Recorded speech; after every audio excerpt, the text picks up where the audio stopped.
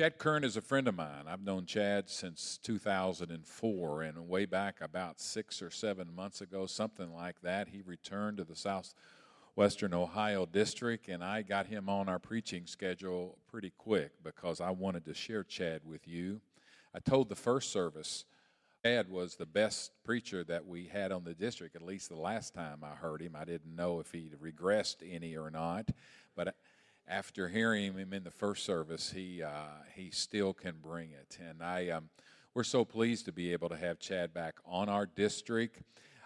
He is a refocus and New Start coordinator, and I'm not sure totally what that all means, but he goes around to churches and helps them bring new life to those churches. And that's a 3-year assignment on our district, and one that is very much needed. And so Chad travels around from church to church, and we're blessed this week to be able to snag him and be able to hear from his ministry today. He was the founding pastor of Living Hope Community Church of the Nazarene, which is over in Centerville, and about, 30 or 40 people from West Carrollton went over to a little church that was not much going on in Centerville, and took that congregation from 30 or 40 that started that to well into the 400s by the time that he left after 14 years of pastoring that church.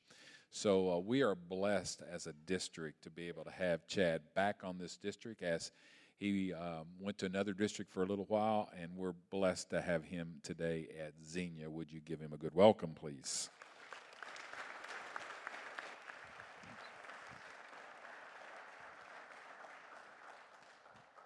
It is an honor to be with you today, and I just wanted to echo what I shared in the first service, and that is that I don't know if you know it, but your pastor does not just minister here, but ministers to many of us outside of these walls. And I'm just one example, I'm sure, of many other. Is this on? Am I okay? All right. Just one of many other examples of how he has ministered outside these walls is because he has been a constant encourager to me, someone that I can go to and seek advice, and also someone I can trust. And this is a big deal, as someone who will push back and ask me the hard questions. And I greatly respect that in your pastor. And he is respected on this district, and I think we ought to just show him your appreciation as well as mine for his work.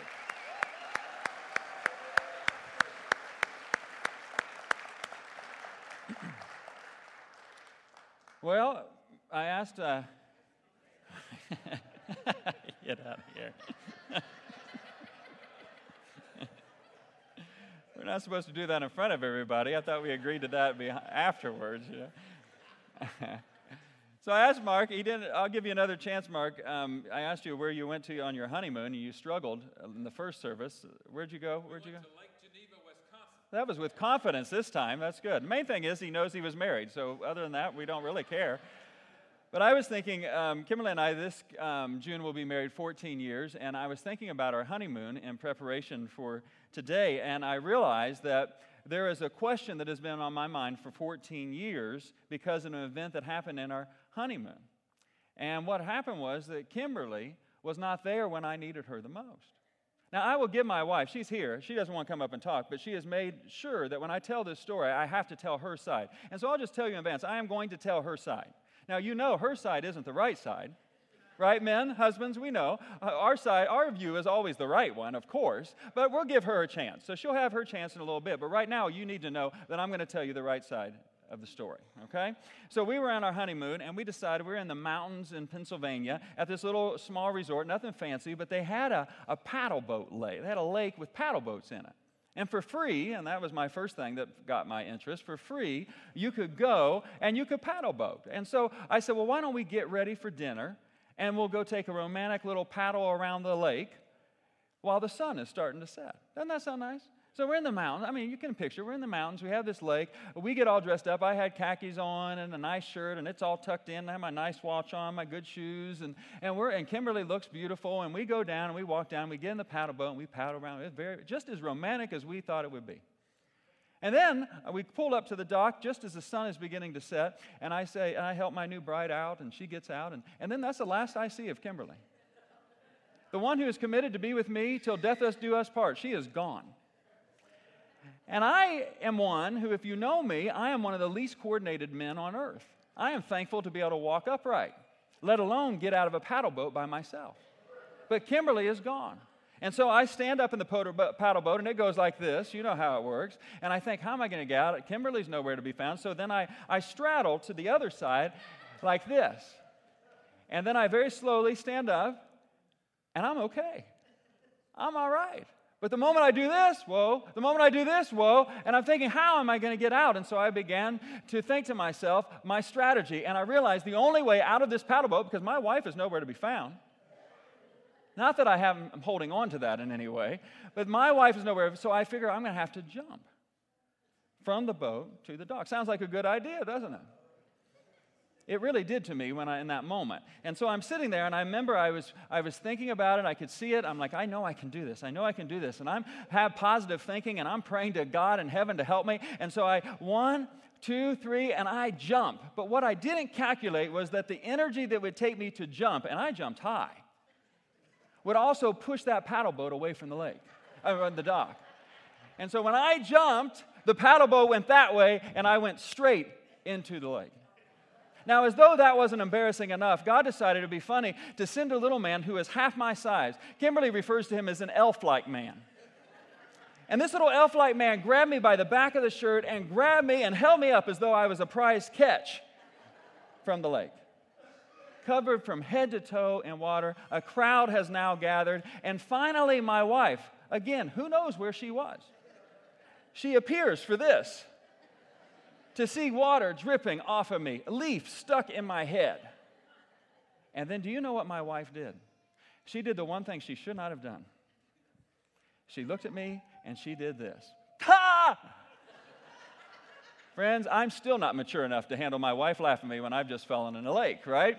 And so the question I asked her when I calmed myself down and we finally squashed all the way back to the room with everyone staring at us as they were going to dinner was, Kimberly, where were you when I needed you the most? And I can laugh and smile about that now. But I have a whole lot of friends who are struggling with a question like that, and they can't laugh and they can't smile about it. I was thinking of this with my son Seth, second grade. He came home with a little paper, the sloppy copy, the first draft of an interview his teacher was having him do with one of his classmates. Little girl in second grade. Seth's just jotting down everything she says, very dutifully catching every word. And we'll read it. And it says this: I'm in children's services. My daddy is in jail because he was throwing hammers at my mommy. And my mommy's in jail because she was using drugs. Now, this is second grade, and she's carrying this to school every day. And I thought to myself, eventually it's going to come, isn't it? When that little girl grows up enough to have a question come to the forefront of her mind. Where was my mom and dad when I was a little girl and I needed them the most, right? It's the question of a friend of mine who is a business owner, well, he was. Started his own business in the Dayton area, doing well. I mean, he put blood, sweat, and tears, his own money to start this. Nobody helped him. He didn't have anybody investing. It was all on him. He and his wife sacrificed, and they built this business up to the point where he brought in partners, loyal, trusted friends who had worked their ways up, and he knew he could trust them. And then within a couple years of bringing in these partners legally but unjustly and unfairly found a way to root him out of his own business. And now he's asking the question, where are all these people that I helped as they were helping me? I helped, and now there's nowhere one to be found now that I'm not successful anymore. It's a question of a friend of mine who, for her own healing with a Christian counselor, was finally led to ask a question that she didn't want to ask, but she needed to. Where was my mom when she was in the house and my dad was raping me from the time I was in elementary school to high school? Where was she? And these are the kinds of questions, isn't it, that people carry around. and live with every day. Where was so-and-so when life went wrong? Where was she when life went wrong? Where is he right now that life is going wrong? And I want to push just a little bit further and ask, would you be willing to ask an even more personal question? And that is this: does anybody have the courage here to ask, where is God when life goes wrong? I think for some of us who say, well, maybe we've never had something so go wrong that we'd even ask that question. If so, then I say, thank the Lord in heaven for that, but be aware that your time may come when you find yourself in something that has gone so wrong that you find yourself asking a question you didn't think you would ask. Where is God in this?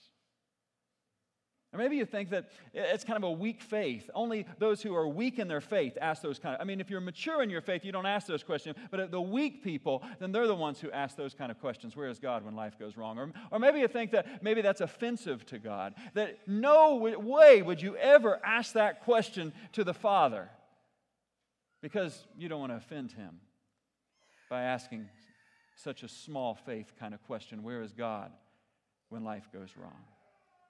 But I would suggest to you that the Bible suggests to us that it's not the weakest of faith people, but the strongest of faith people who ask the hardest questions, like where is God when life goes wrong?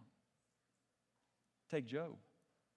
A man who God said, he is so faithful, Satan, do with him as you please. I'm telling you, this man is faithful. But by the end of the book, after his friends has had it, he sat there silently enduring these so-called friends. And finally, Job speaks up, and in his own way, he asks the question, where is God when life goes wrong? And King David, a man after God's own heart, how many times in the Psalms does he write in one way or the other, where is God when life goes wrong? And don't you think that the people, the few that followed Jesus faithfully all the way to the cross, a few women and one man, don't you think they were asking that question as they watched him suffer and die? In fact, I would suggest we know they're asking that question even though they don't say a word about it, because Jesus answers one of them from the cross. I argue he answers one of them from the cross, answering the question for us all, where is God when life goes wrong? And the one he answers is Mary, his mother. But before we get to the cross with Mary, we have to take a little journey. Let's just remind ourselves of what we already know, how it all started. Angel Gabriel comes to her, 13, 14 years old. Gabriel says, listen, you have been chosen. You are going to give birth to the King of Kings. The Lord, his name will be Jesus. He will save the people from their sins. And she says, how can this be? I'm a virgin. And the angel answers without answering when he says, hey, for nothing is impossible with God. That's a great answer. I don't know how, but I do know this. Nothing is impossible with God. And Mary says, let me be your servant then. And then all of a sudden this journey begins, but it's not until she meets her cousin Elizabeth, who also has heard angels, John has, Zechariah has, heard angels speak and seen miracle pregnancies. Then Mary finally feels like she can sing a song that God gives her. My soul glorifies the Lord, Luke 1:46. My soul glorifies the Lord. My spirit rejoices in God my Savior, for he has been mindful of the humble state of his servant.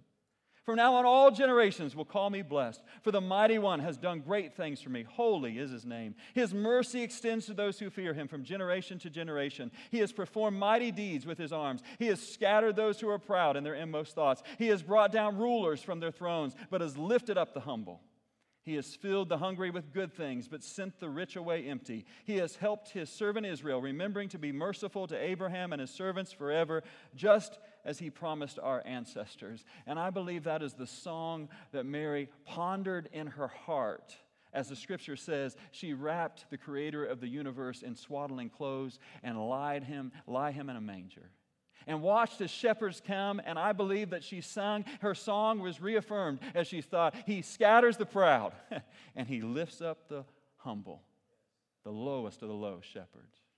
And then a couple of years later, when Jesus is a toddler learning to walk, wise men from the east come, and they bring gifts fit for a king, and I believe she held that in her heart, and she said, there it is, just what God taught me to sing. The rich will give away so that the empty can be filled up. Look at this.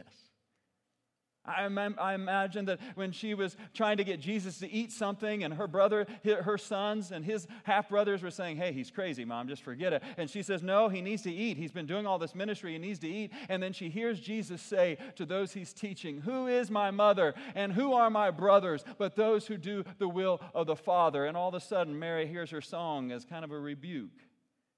this wasn't just for her. He had come for all the descendants of Israel, of Abraham. Mary's song.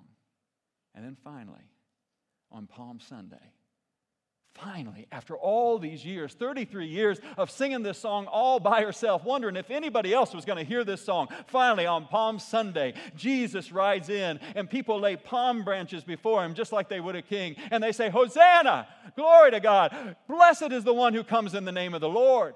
He is the King of Israel. And finally they're singing and she's singing. You can just imagine the tears streaming down her face. It's finally all of Jerusalem sees what she sees in her boy, sees what she sees in the boy of God. And she sings this song with everyone. Now, there's a little weird thing. He's riding on a donkey.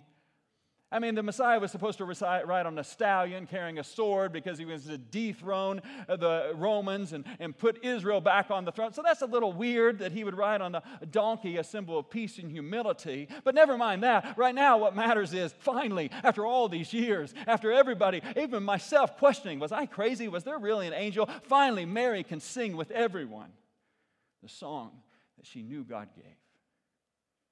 And then less than a week later, she can't sing because she can hardly breathe, right? She gets word that Judas, one of Jesus' friends, have betrayed him with a kiss. He's been arrested. He's in the high priest's house. There's some mock trial. Pilate is washing his hands of all of this, and yet he's ordering for floggings and crucifixions. And she follows Jesus to the cross after the soldiers have mocked him by putting a crown of thorns in his head and purple, the color of royalty, on his back. And she follows him as he carries the crossbeam all the way up the hill of Golgotha, and she sees him going to be hung between two common criminals, and she's standing there at the foot of the cross, barely able to breathe. She can't sing a song, but she has to be wondering about her song. What about the song you taught me to sing, God? What about the lowly being lifted up? What about the proud being scattered? What about the empty being filled? What about God's mighty arm to overcome? What about your mercy, Father? What about your promise to your people? This is not how the song is supposed to go. And isn't that where our minds go? It's where mine goes when life goes wrong. God, why? God, if you're a loving God, how? God, if you care so much, then why is this happening? Why this pain? Why this loss? Why this suffering? Will you give yourself permission to ask that question? Where is God when life goes wrong? If not for you, will you give yourself permission to let someone else you know who is suffering right now ask that question? Where is God when life goes wrong? Because if you will, I believe you will hear Jesus speak just as Mary did. And I believe when Jesus speaks to Mary, he answers for everyone where God is when life goes wrong. John 19, beginning at verse 25. Near the cross of Jesus stood his mother's sister, Mary, the wife of Clopas, and Mary Magdalene. And when Jesus saw his mother there and the disciple whom he loved standing nearby, he said to her, "Woman, here is your son." And to the disciple, "Here is your mother." And from that time on, this disciple took her into his home. Now, at first, I have to be honest. I read that and say, that does not answer the question at all. How does woman, here is your son, here is your mother, how does that answer the question at all? Where is God when life goes wrong? But we have to understand that sometimes it's not just the words of Jesus, what he says, but it's also the place in which he says it that gives an answer if we'll hear it. And I believe Jesus, loud and clear from the cross and those words to Mary, he says to us all, God is right there with you where life goes wrong. God is right there suffering with you. God is right there being abandoned with you. God is right there being rejected with you. God is right there taking on the sin and the shame and the regret with you. God is right there with you when life goes wrong. There's just one problem. I don't see him there. Back to the Kimberly story. Remember I told she was going to get a chance? She has a chance now to speak. She won't come up here. You want to come up? Okay, see, she didn't want to, so I offered. She said no. Sue, you probably wouldn't do it either if Mark. No, you guys are a lot alike, I think.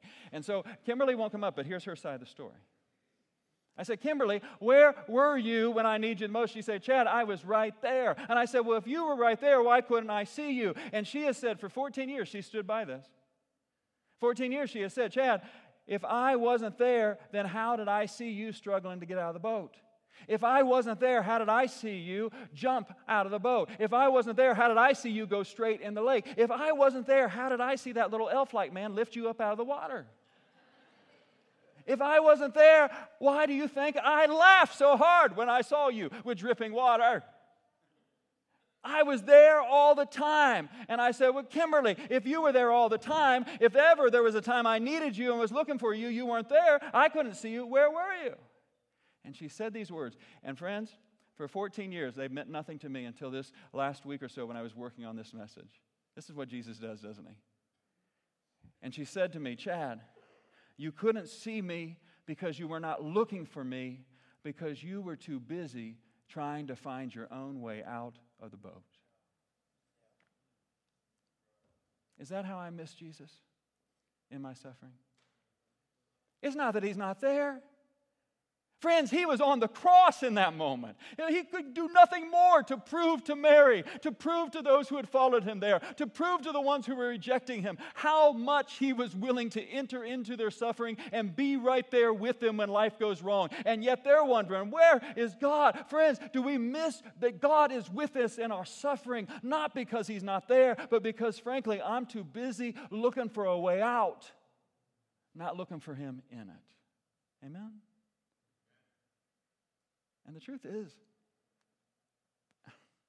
I don't know if I want a God with me in it. I want a God to get me out of it. I don't need a God who suffers with me. I need a God who takes me out of the suffering. Amen? That's what I'm looking for. I mean, that's what the religious of Jesus' day were looking for. That's why they're hurling insults at him at the cross, saying, hey, you saved others, let's see you save yourself. Because they weren't interested in a God who would come down from heaven and enter into their suffering and take the sins of the world onto himself. They were interested in a God who apparently would stand at the top of heaven and shout down to us as we struggle in humanity, hope you find a way out. Keep on trying.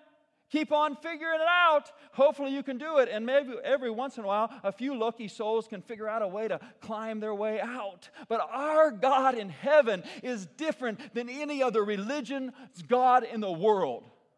In all the history of the world, our God is a different God. Our God says, I won't stand on top and watch my humanity and creation suffer. And I shout instructions at them.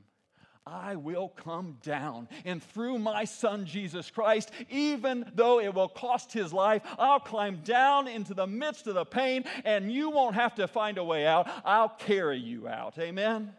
That is what our God does. The church finally got it in Hebrews. They understood it. Chapter 4, verse 14, therefore, since we have a great high priest who has ascended into heaven, Jesus, the Son of God, let us hold firmly to the faith we profess. For we do not have a high priest who is unable to empathize with our weaknesses. But we have one who's been tempted in every way just as we are, yet he did not sin. Let us then approach God's throne of grace with confidence, so that we may receive mercy, find grace, to help us in our time of need. What if until we are willing to see God where we don't think we want him to be, he's not able to help us where we need it the most? Amen? He suffers to overcome suffering. He takes on sin to deliver from sin. He dies to give life. God is right there with you where life goes wrong. And so from the cross, Jesus answers for us all. Where is God when life goes wrong? When he says to Mary, woman, here is your son. You know, again, I said, now how is that an answer? That doesn't answer anything. That's a statement. That doesn't answer, no. Question hasn't even, no, that doesn't.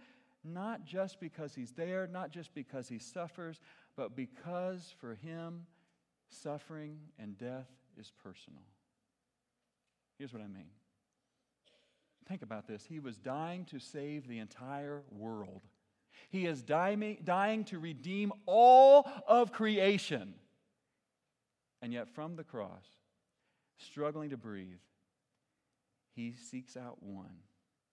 He looks her in the eye, and he speaks to her. Our God does not just suffer for all. He suffers for one, and he suffers for all. Isn't that amazing? And he suffered. He would not just be the Savior of the world. He would be the Savior of Mary. He would be the Savior of Chad Current. He would be the Savior of Mike Hancock. He would be the Savior of Cindy Batres. He would be the Savior of Sue Atherton. He would not, he could have, he refused to just be the Savior of the world as though that wasn't enough. He would be our Savior. Amen? May we never grow so old in the faith that we don't just melt. We don't just fall apart in the reality that we have a God who not only entered into the suffering of the world, but he enters into our suffering. Intimately, personally interested, no matter how big or small the pain. And he meets Mary at her point of need. Woman, he says. To us that sounds cold, doesn't it? If I called my mom woman, she would smack me. Right? But throughout Scripture, throughout the Gospels, when Jesus uses that word, it's as though that's his pet name for Mary. It's a term of great endearment and affection. We can't hear all the love that comes through that Mary must have heard in that word. Because once again, he says to her, woman. How'd she not hear God in that? Woman, here's your son. This is remarkable because it tells you and me, though he died for our souls for eternity, that would have been enough for us. It wasn't enough for him. He wasn't just interested in where Mary would go when she died. He was interested in where she was going to go while she was still living. Are you with me yet? You see, our God has not just come to be the Savior of our soul for eternity. That would be more than enough. Praise the Lord. But he has also come to be the Savior of all of you here and now.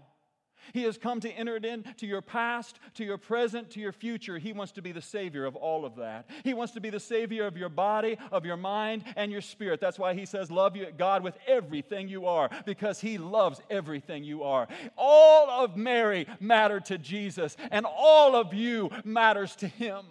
And he's not just content on you dying and going to heaven someday. He is absolutely set and dead bent on you having new life here and now. So Mary, you don't have Social Security. You don't have insurance.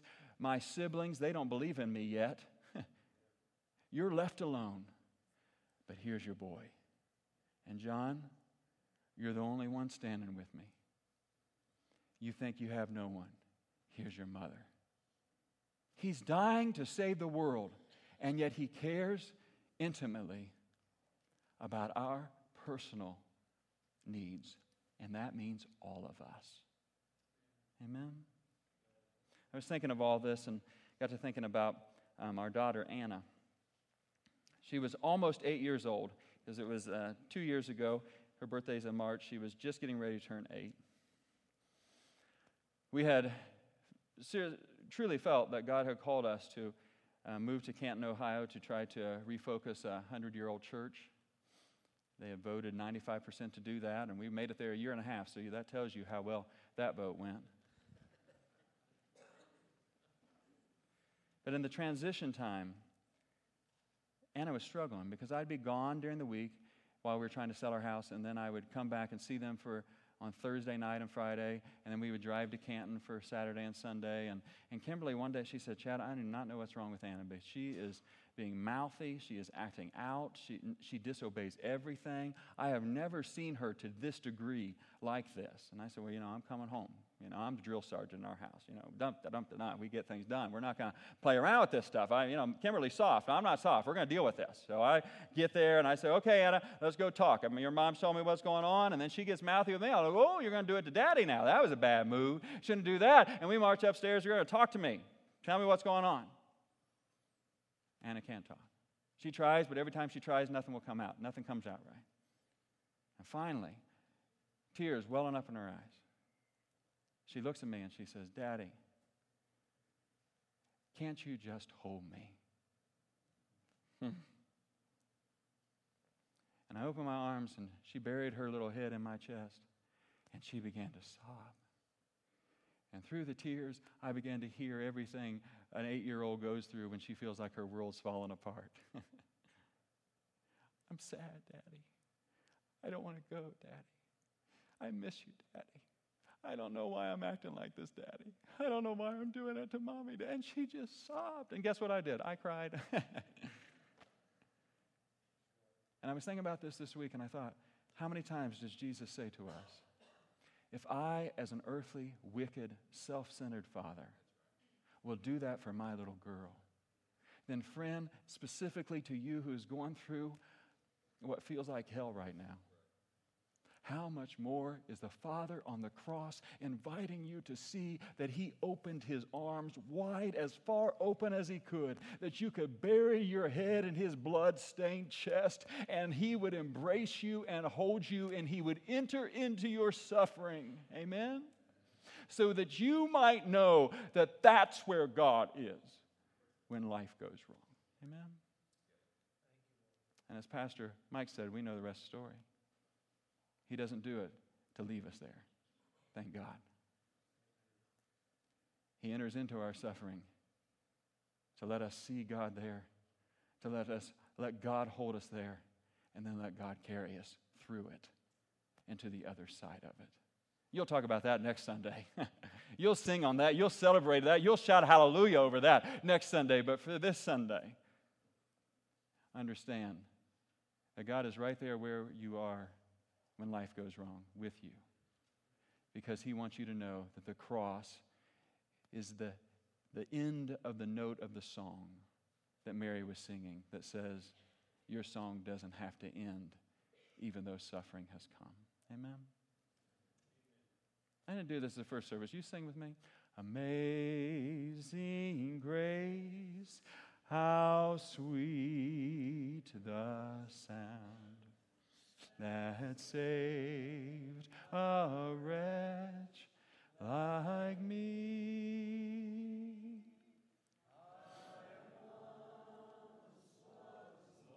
Amen. I am found, was blind, but now I see. Beautiful. Can you sing that last verse? When we've been there 10,000 years, bright shining as the sun, we've no less days to sing God's praise than when we first begun.